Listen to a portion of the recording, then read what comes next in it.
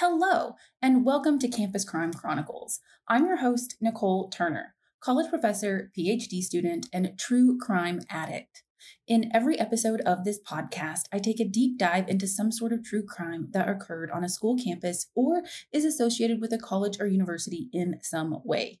For each episode, I rate the seriousness of the crime from 1 to 5 on my very own serious crime scale, with 1 being completely not serious, possibly even a little humorous from time to time, to 5 being very serious. This episode is rated a 5. It's the story of 2 college students, 19-year-olds Dominique Hurd and Peter Robertson, who were attending the University of Arkansas at Pine Bluff in 1998. After having dinner at a restaurant one night, the 2 students were in the parking lot, taking pictures and laughing, just hanging out and enjoying each other's company, when a stranger approached them from seemingly out of nowhere, held them at gunpoint, and forced them to drive to a discreet rural area. Once there, the gunman taunted the students for a while before ultimately pumping bullets into both of them and leaving them both for dead. This episode is titled A Deadly Carjacking, ... and some other murders. You'll see why I titled it that soon enough, I promise. So, without further ado, let's get started.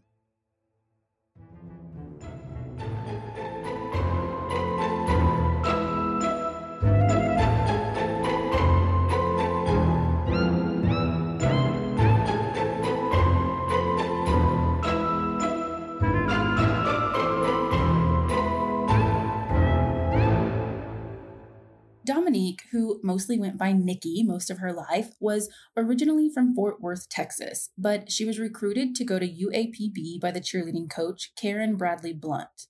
UAPB, the University of Arkansas at Pine Bluff, is a historically Black college and university located in the town of Pine Bluff, Arkansas, which has a population of about 43,000 people. According to Fox 16 in Little Rock, Nikki and Karen met in the summer of 1997, and they had an instant connection. So Nikki packed her bags and headed off to college in Arkansas. Upon arriving, Nikki and her coach became even closer because Nikki lived with Karen and her husband for a short while before the semester got started. At the time, Karen didn't have any children, so she just naturally took Nikki in under her wing and treated her as if she were her own daughter. In an interview with Fox 16 in Little Rock, Karen said Nikki was, quote, very, very smart, intelligent, and full of life. Her soul was beautiful, end quote.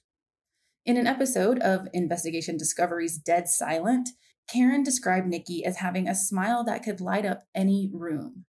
Nikki's father, Ricardo Hurd, said she was just easy to talk to. She never met a stranger, and she was overall a very positive, happy person. Her dad said one thing about her is that she was kind and never said anything bad about anyone. She always had confidence in people and always saw the good in others, to the point that sometimes he even had to warn her that, hey, Nikki, not everyone always has your best interest at heart. While in college, being the attractive, happy person she was, it was natural that others would be drawn to Nikki and gravitate toward her. She also had a lot of attention from guys, and several were lined up to try to get her number and take her out. Nikki, though, was reserved, genuine. She wanted to focus on school and cheering, so she didn't really pay any attention to the guys who swooned over her. One guy, a basketball player at UAPB, had asked her out more than once, but each time Nikki politely turned him down. She said she needed to study and concentrate on school because she was also a pre-med major and she had her heart set on being a doctor. Nikki also stayed busy with extracurricular activities on campus. In addition to being a cheerleader, she was also part of student government, and she decided randomly that she also wanted to join the school choir. At first, Karen, her cheer coach, worried that it might be a bit too much for Nikki, but Nikki was persistent and she wanted to experience all that she could while in college. And at the end of the day, Nikki was a responsible student who could easily juggle a busy schedule. Ricardo Hurd said Nikki embraced choir with complete dedication. He said, quote, if it was there, Nikki wanted to do it. She'd go out and put her best foot forward on just about everything, end quote. It was in choir that Nikki met Peter Robertson, a student originally from New Jersey, but he had family in Pine Bluff, and that brought him all the way to Arkansas to attend college. Both Peter and Nikki were good, honest students and had similar interests and personalities, so they clicked right away. After practice one evening, Peter conjured up the guts to ask her out to dinner, and Nikki, without hesitation, accepted. Of course she would go. But the dinner date wouldn't be for a couple of weeks. They wanted to wait until after their big Christmas choir performance later on in December and then just go eat after their performance. A few days later, Nikki and Karen were doing some holiday shopping and, engaging in some girl talk and all that jazz. Karen and Nikki were talking about Karen's husband's birthday party that weekend, and Karen asked Nikki if she was going to attend. Nikki said, of course, but she would have to stop by after she had dinner with her new friend Peter, which would be the same day as Karen's husband's birthday. As they were loading up in the car after shopping, Karen received a call from a family member. They told her that her cousin, Sharon, had been carjacked and kidnapped. Because Nikki was close to Karen's entire family, Nikki knew Sharon too, and naturally, both Nikki and Karen were incredibly concerned for Sharon and immediately asked if she was okay. She was shaken up, but the carjacker luckily spared her life. On an episode of Dead Silent, Sharon recalled that she was finishing up some Christmas shopping of her own, about to get inside her car, when a man came up to her from behind. He put one of his hands over her mouth and put a gun to her head with his other hand. He told her, quote, "I want all your money. Do what I ask you to do," end quote. Somehow, Sharon just did exactly what he asked and got inside her car on the driver's side as the gunman slipped into the passenger seat. He told her to drive, so she did. Finally, he told her to pull off into a parking lot, and at that point, he instructed Sharon to get out of the car, and when she did, he sped off with her car. Sharon, of course, filed a police report, but they never found her attacker, at least not until he struck again. After finding out this information, Karen, devastated about what had happened to her cousin that day, gave Nikki the protective mother speech and expressed to her that this was why she always told Nikki to be very, very careful. And she made Nikki promise her that she would indeed be careful. About a week later, when the day finally did arrive for Nikki and Peter's dinner, this same carjacker struck again. This time, though, it was Nikki and Peter who would endure the nightmare. And this time, they wouldn't get as lucky as Sharon. After coming out of the restaurant, Nikki and Peter hung out in the parking lot. They were laughing and taking pictures with Nikki's disposable Kodak camera that, those cameras that were so popular back in the 90s. Seriously, my whole senior trip was documented on like 3 of those things. But they took one final picture of the two of them together, a selfie before it was actually called a selfie, when a random stranger approached them and said, "Yeah, I like that one," talking about the picture they just took together. Then he offered to take a picture of the two of them for them. Peter was suspicious at first, but he thought, well, if we engage with him and let him take our picture, maybe this creepy stranger will just go away. And he did, at least for a minute. But before they could even realize what was happening, the guy came back, this time with a gun exposed, and he told both Nikki and Peter to get in the car. At this point, the gunman forced Peter to drive to an ATM so the students could give them all they had. According to the episode of Dead Silent, Nikki couldn't remember her PIN number, but Peter was able to remember his, so he proceeded to empty his bank account, which was a whopping $70.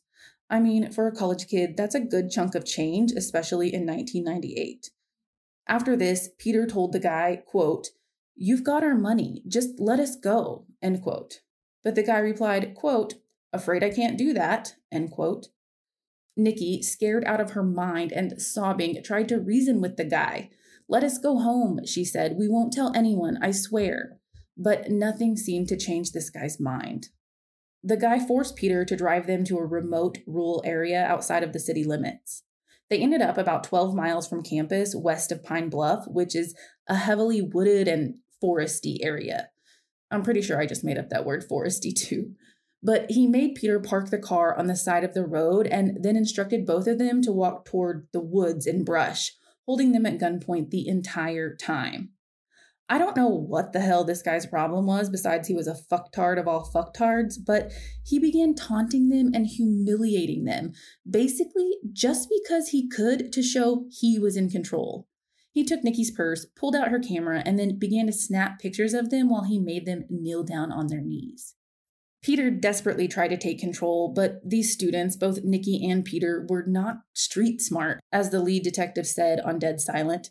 He also said they were just good kids, and the suspect, the douchebag of a human, okay, he didn't say that, I said that, but he was basically able to get Nikki and Peter to do what he wanted them to by his mere presence. Well, and the fact that he was waving a gun in front of their faces probably had a lot to do with it too.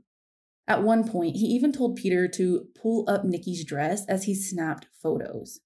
Peter was so incredibly scared and humiliated and just didn't know what to do that he just decided to do what the guy said and pray it would be over soon. Then, suddenly, the guy made Peter give him his keys and he made Nikki close her eyes as he stood behind her. Then, he actually let them go. Well, he was the one who actually left in Peter's car, but he had spared their lives. The gunman said, quote, "If any one of you run to the cops about this, wherever you are at, you're dead. Wherever you're at, I'll find you." End quote. After he left, Peter and Nikki were finally able to breathe a sigh of relief. Peter heard the car door shut and the car drive off. So immediately, Peter told Nikki, "We need to go." And they headed toward the main road, praying a car would come by and the person or persons inside would be kind enough to help them. And before long, they did see headlights coming back down the road and they began waving the car down in desperation for help. But just like a scene straight out of a horror movie, they soon realized it wasn't a stranger. It was him, the stranger. He was coming back for them. In a knee-jerk reaction, they took off running, but the dude caught up to them. He told them, quote, "Y'all really thought you was going to get away from me that easy, huh?" End quote. Peter finally asked him, "What do you want from us, dude?" And the guy just started talking to them, asking them questions. He asked them where they were from, and Peter said New Jersey, and Nikki told him Fort Worth. The guy looked at Nikki and said, quote, "Fort Worth, that's near Dallas, right? Thing is, I hate people from Dallas," end quote. And at that moment, he began firing his gun, pumping bullets into both Nikki and Peter, and he kept pulling the trigger until he was out of ammunition. Nikki had been shot in the head, her right knee, and the side of her body. Peter had been shot twice in the stomach. The gunman took off, assuming he was leaving both of the victims lifeless on the side of the road. But guess what? Peter was alive, and he was able to somehow pick himself up and crawl toward the main road. But this time it was nearly daylight, and a couple of locals spotted Peter and pulled over to help him. Emergency personnel responded pretty quickly and took both Peter and Nikki to the hospital. Peter was in serious but stable condition, but Nikki succumbed to her injuries. She was actually still alive, but she wasn't breathing on her own. She was on life support, and her parents had to make that terrible decision that no parent should ever have to make. Nikki had no activity in her brain. It was the machines keeping her alive, and Nikki's mother and father couldn't bear keeping her in a state like that. They just couldn't put her through that. So they made the hardest decision of their lives to take their daughter, their one and only child, off life support. So now, police no longer had a carjacker and attempted murderer on their hands. They had a legit, full-fledged murderer, and they didn't waste any time getting to work to find this guy. The thing is, though, there was no physical evidence left at the scene to tie it back to any suspect. They had no idea who this guy was, but thanks to Peter, who gave an incredibly detailed description, they were able to come up with a composite sketch of the suspect. And it didn't take them long before they got a huge break in the case. The car that the guy stole, not Sharon's, but Peter's, well, that car ended up on fire in a drainage ditch near another local college. So they knew the dude must be nearby. They soon realized the blazing car was about 3 blocks away from an apartment complex. So they started there, knocking on doors and asking questions. As luck would come to have it, One lady in the complex hinted at a guy who also lived in the complex. She said his name was Kenny, and basically, she started airing out all his dirty laundry to the police. It sounds like Kenny was just a crappy neighbor, to say the least, which this lady let police know. And as she was pointing out to police exactly where this guy lived, she told police to tell Kenny to stop leaving his clothes in the dryer all day. Well, lady, I think this guy is about to have much bigger fish to fry than his raggedy old clothes. Anyway, police began digging deeper into this guy and discovered his name was actually Kenneth Williams, a 20-year-old man with a rap sheet. Williams, however, wasn't the only person who lived in his apartment. He also had a roommate, and that roommate let the police in and gave them consent to search while Kenny wasn't home. Inside, police found their smoking gun. They found a stolen wallet with an insurance card, and guess whose name was on that card? Sharon's. So they showed a photo of Williams to Sharon, and she positively identified him, saying, yes, that was indeed the guy who carjacked and kidnapped her. Sharon said, quote, seeing Kenneth Williams, I was devastated. It was the same person that robbed me, and then he killed Nikki. I was really upset about it. I really was, end quote. Regardless, this was enough to issue an arrest warrant for Williams, and a week later, he was taken into custody without incident. It was then that law enforcement took a new, fresh photo of old Williams, and they took that photo back to Peter at the hospital. They needed Peter to identify the guy too, so they could also charge him with the other terrible things he did, like, killing somebody. As soon as they showed Peter the photo, of course he was able to verify without a doubt that they had their guy. But when Peter first saw it, it visibly shook him up. The picture made him relive his nightmare all over again, and as soon as he glimpsed at it, he immediately began crying and saying, take it away, take it away. Regardless, Peter made a full recovery and was able to walk police through every single minute of the incident. I'll spare you the details of the court case because Williams was obviously 100% guilty and he was 100% sentenced to life in prison without parole. On September 15th, 1999, Williams was convicted of murder, kidnapping, and assault. He didn't get the death penalty though, at least not yet, for whatever reason, which I thought was kind of a bummer because listen to this.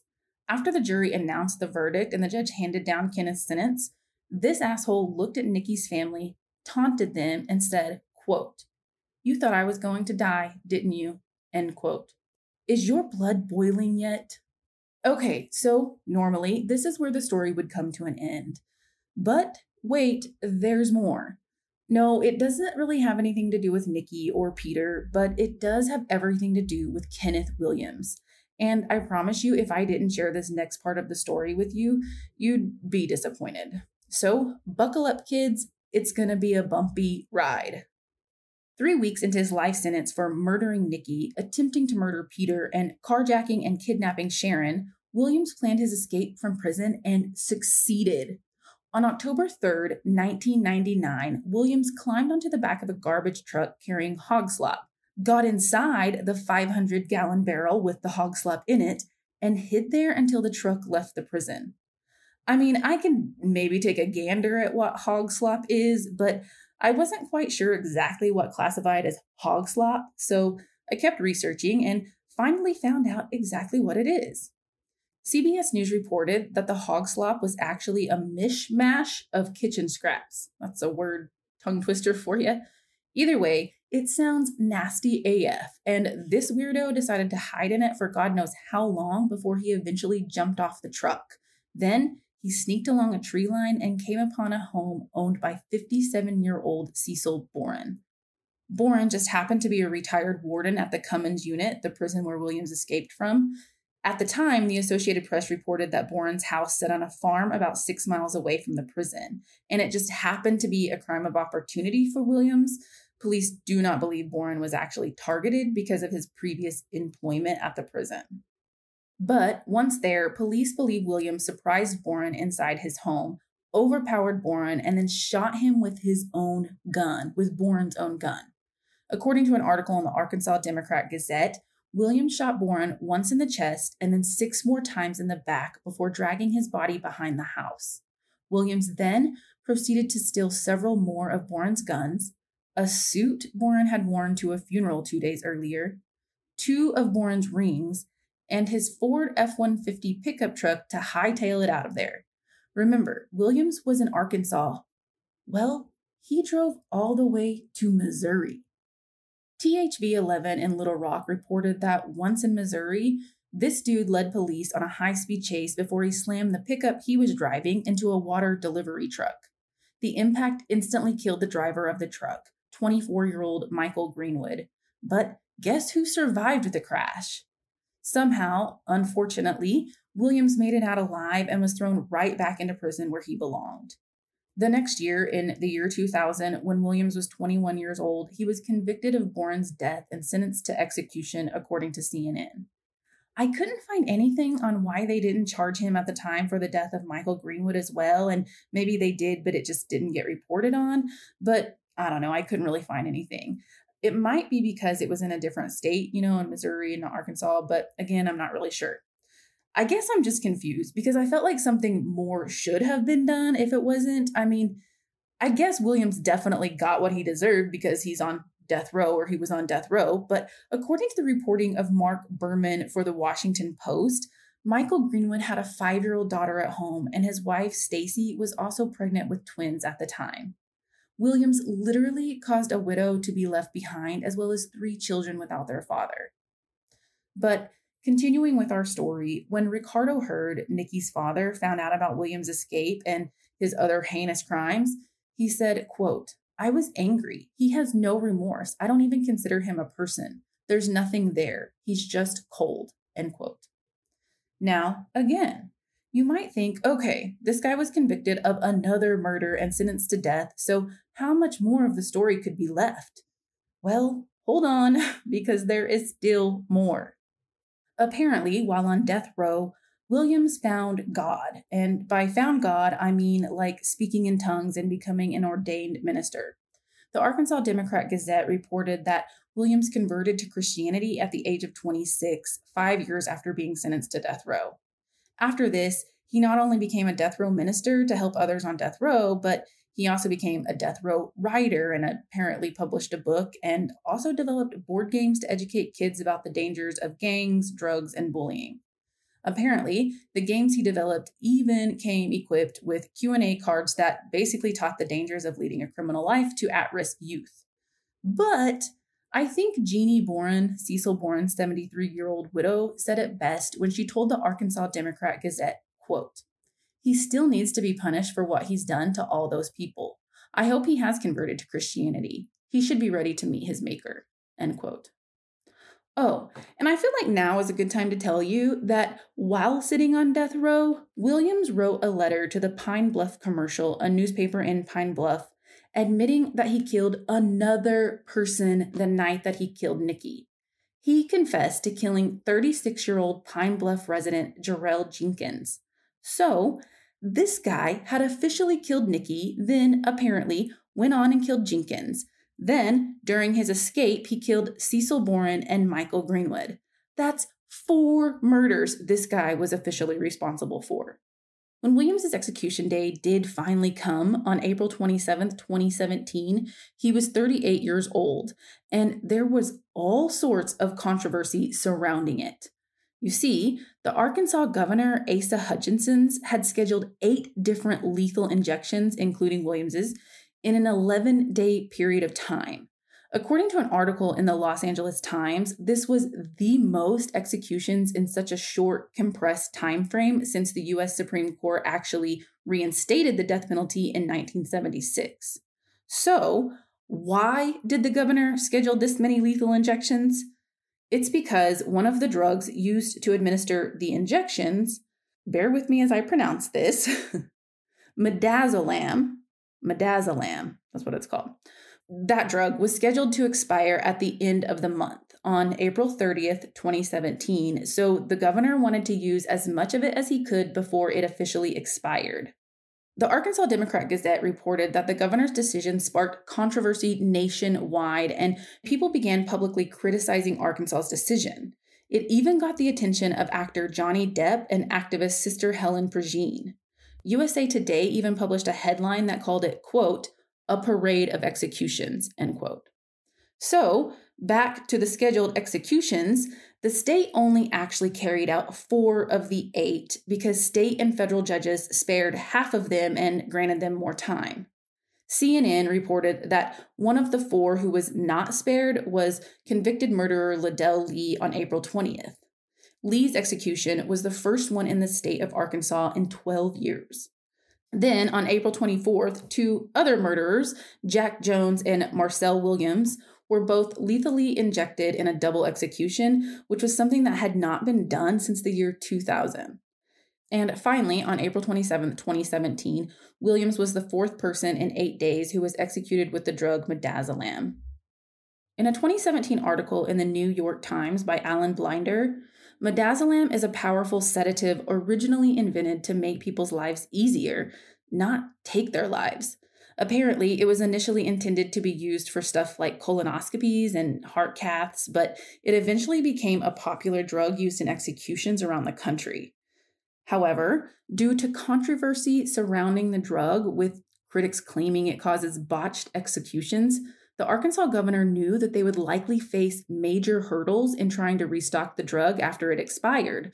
So he wanted to get as many executions done as possible while the drug was still in stock.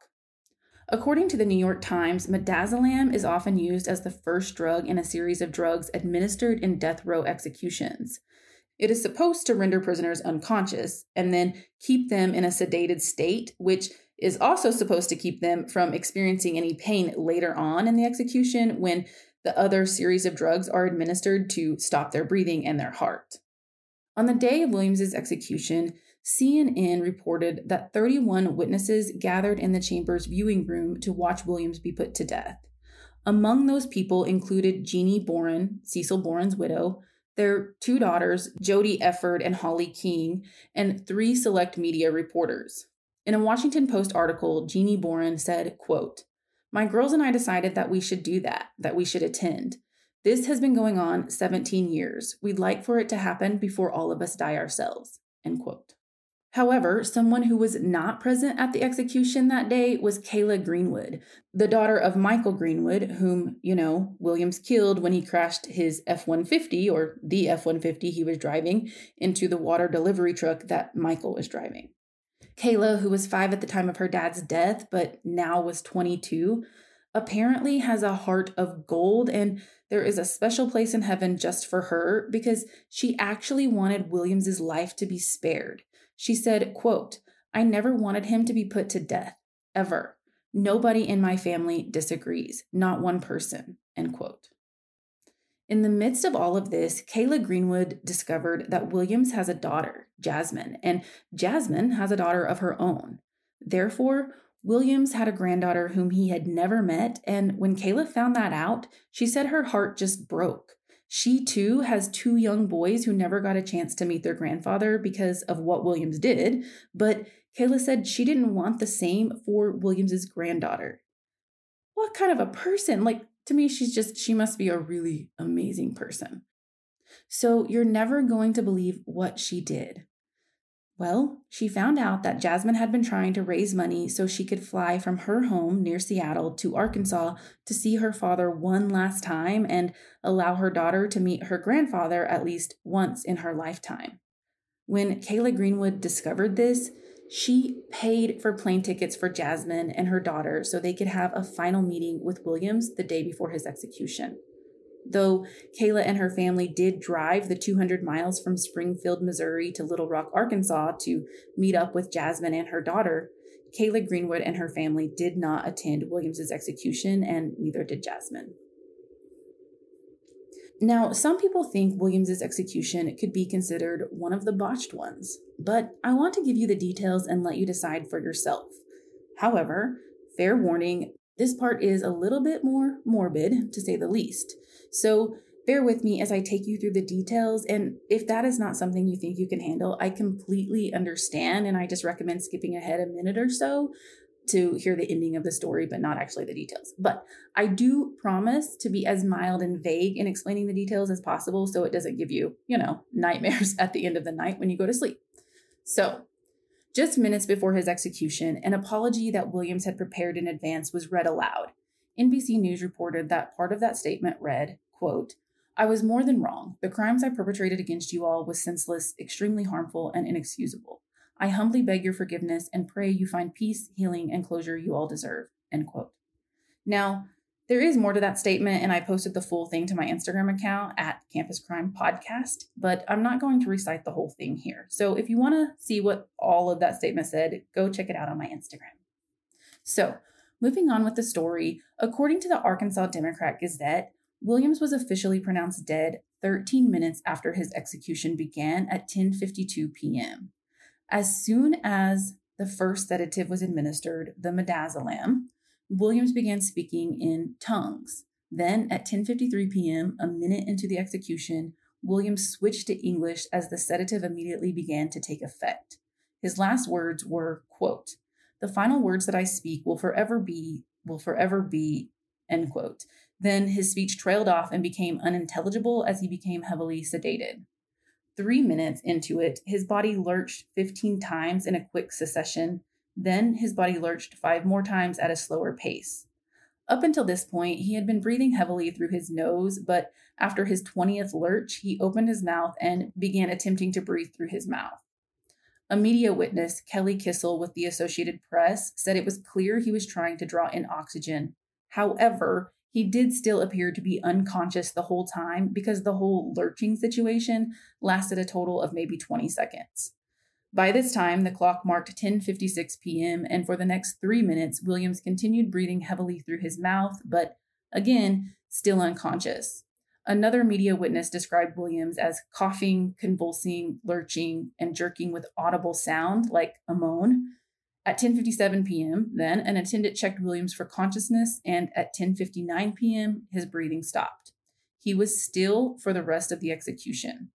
At 11:03 p.m., the attendant checked his vitals and summoned a coroner. Then, at 11:05 p.m., the coroner declared Williams dead. Though witnesses described the execution as possibly botched, Arkansas Governor Hutchinson declared Williams's, as well as the other 3 executions that occurred that month, as, quote, flawless, end quote. In a press conference the next day, NBC News reported that Governor Hutchinson said, quote, "The executions were carried out in accordance with those protocols in the 4. There was not any indication of pain, which was an objective and concern that had been expressed by the defense lawyers. I see no reason for any investigation other than the routine that is done after every execution," end quote. Also, a spokesperson for the governor's office, J.R. Davis, referred to Williams's shaking and lurching as well as the audible sound coming from Williams's body as, quote, "involuntary muscular reaction," end quote. I mean, I'm no expert, but I kind of want to just chalk it up to an involuntary reaction to the sedatives as well. I mean, to me, it makes sense. And to be honest, I'm on the same page as Cecil Bourne's daughter, Jody Efford, who witnessed Williams's execution and said, quote, "Any amount of movement he might have had was far less than any of his victims," end quote. Okay, y'all, that officially brings us to the end of Chronicle 12. I told you it was a doozy of a story, and now maybe you know why I titled it, "And Some More Murders." The more I researched this, it just kept going on, and I was like, when does this story end? But yeah, so that was a doozy.